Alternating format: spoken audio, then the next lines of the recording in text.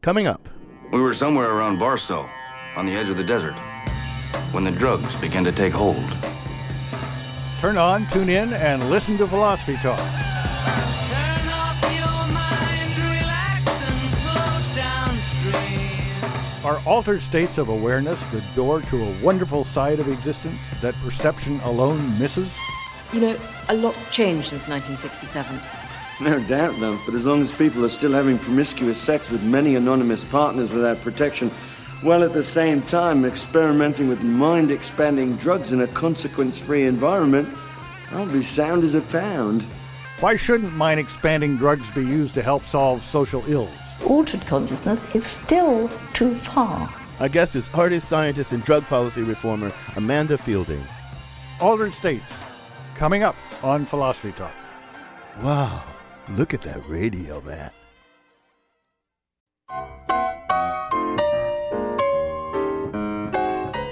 Welcome to Philosophy Talk, the program that questions everything. Except your intelligence. I'm Alison Gopnik. I'm sitting in today for John Perry, who's away this week.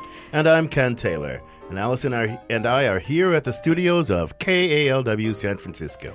And we're continuing a conversation between Philosopher's Corner at Stanford, where Ken teaches philosophy, and this week, Tolman Hall at Berkeley, where I teach psychology. A much superior discipline, I know. It's really nice to have you here, Alison. Now, today, we're thinking about altered states of consciousness. Now, of course, Ken, you could say that we alter our consciousness all day long with a nice cup of coffee or a relaxing cocktail or even an intense bout of yoga and a sublime walk in the woods. Yes, we could, and I like those, but the most intense and powerful and direct way of altering consciousness is with mind-altering drugs like LSD or ayahuasca, Alison. Now, of course, over the years, many people have taken those drugs, but until recently, we didn't understand much scientifically about how the drugs worked. In fact, it's only in the last couple of years that scientists have learned a lot about how psychedelic drugs both affect the brain and expand the mind. Oh, Alison, science and mind-expanding drugs, you know, it sounds a little Back to the Future-ish to me.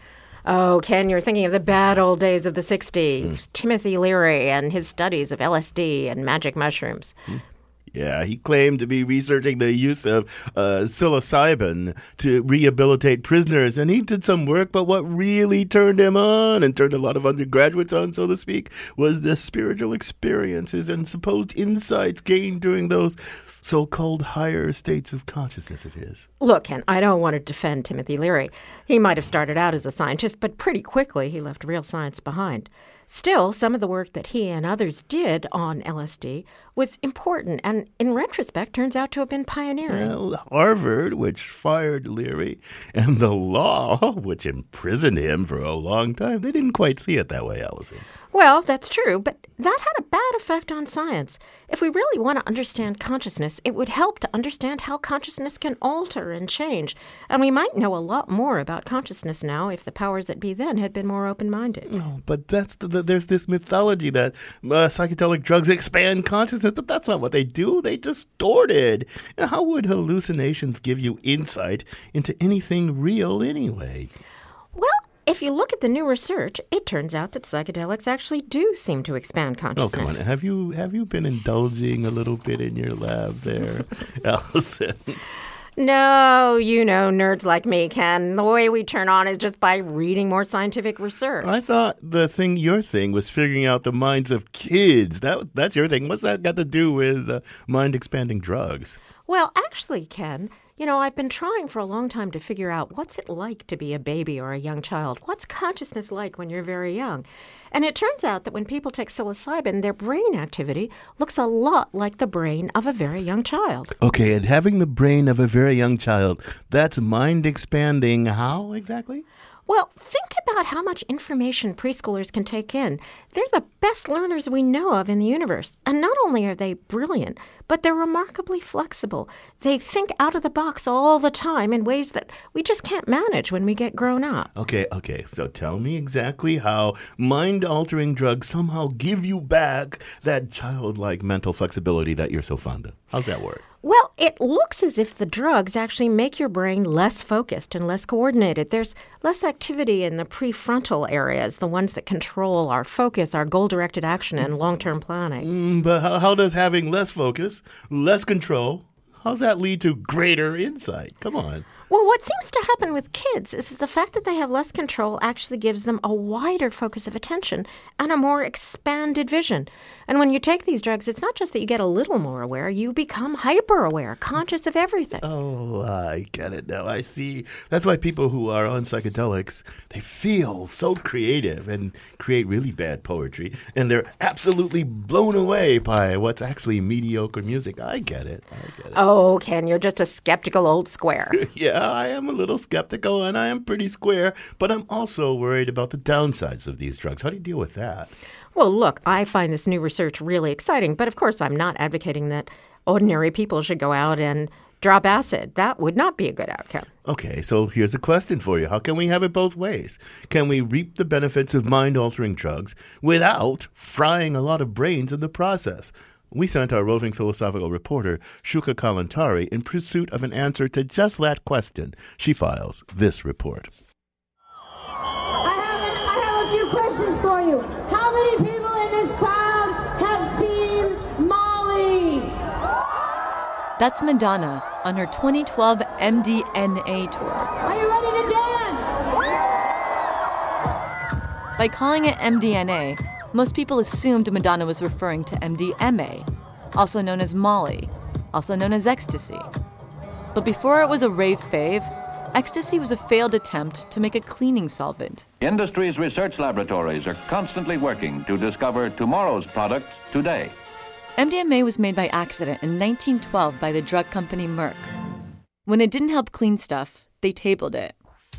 Half a century or so later, a chemist decided to use it for another purpose, psychotherapy. Between that period of about 1980 and 1985, there were thousands of therapists who were using MDMA in sessions with people. Ben Sheckett is with the Multidisciplinary Association for Psychedelic Studies, or MAPS. They research the medical use of mind-altering drugs. We're looking for applications for use in treating psychological disorders like post-traumatic stress disorder, social anxiety, anxiety associated with life-threatening illness. MDMA, or ecstasy, is illegal to take recreationally, but researchers can get government approval to look at its medicinal benefits. The MAPS team is currently doing clinical trials to see how the drug might help people with PTSD. It's not given in isolation, so we're not just giving somebody a drug and then sticking them in a room for 8 hours. In the studies, people with PTSD get really, really high on ecstasy, in the company of a sober therapist. In between those trips, they have drug-free therapy sessions. Meanwhile, another control group also receives therapy, but without drugs. Patients who took MDMA report better mental health results. So MDMA is used as a catalyst for a deeper therapeutic process than would be possible in regular talk therapy or with a drug like an antidepressant SSRI or something like that. Sheckett says when people have PTSD, their nervous system is kind of stuck in a loop. There's this sort of self-reinforcing message of like, I'm not safe, I'm not safe, I'm not safe. MDMA makes people feel safe and happy. They like other people. And most importantly for the researchers, they like themselves. That self-hate associated with PTSD subsides. And so having access to these sort of internal resources of self-love and self-compassion are very important for the healing process. If you're on ecstasy, here's why all you need is love. MDMA functions as a catalyst for serotonin release in the brain, meaning it dumps a lot into the synaptic clefts at once. So there's a tremendous sense of positive mood or of well-being. In addition, research by MAPS and others is looking at the therapeutic benefits of a slate of psychedelic drugs: ayahuasca, peyote, mescaline, and LSD. A lot of that work is being done on LSD's effects on what's called the default mode network, which is this large section of the brain that's consuming an enormous amount of energy, and we can't really figure out exactly what it's for.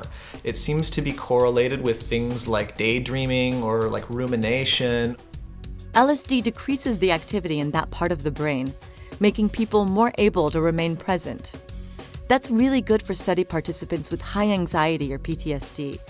Sheckett says there's no doubt that being in an altered state can provide meaningful insight. But I think it's important to kind of recognize that it's not the drug. The drug is giving you an experience of yourself. If you talk to people who've had very meaningful psychedelic experiences, it wasn't meaningful because they were in some weird state of consciousness. It was meaningful because they recognized that it was something true and authentic about themselves that was emerging. Ben Sheckett and the team at the Multidisciplinary Association for Psychedelic Studies believe that psychedelics should be legal. One day. People need to know that such drugs can be used for psychological healing. But first, they need to be reintroduced in a medical context.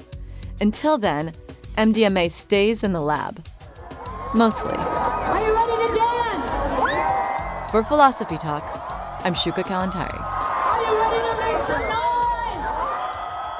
Want to hear more? You can find the complete episode on iTunes Music. Thank you for listening. Thank you for thinking. And thank you for supporting Philosophy Talk.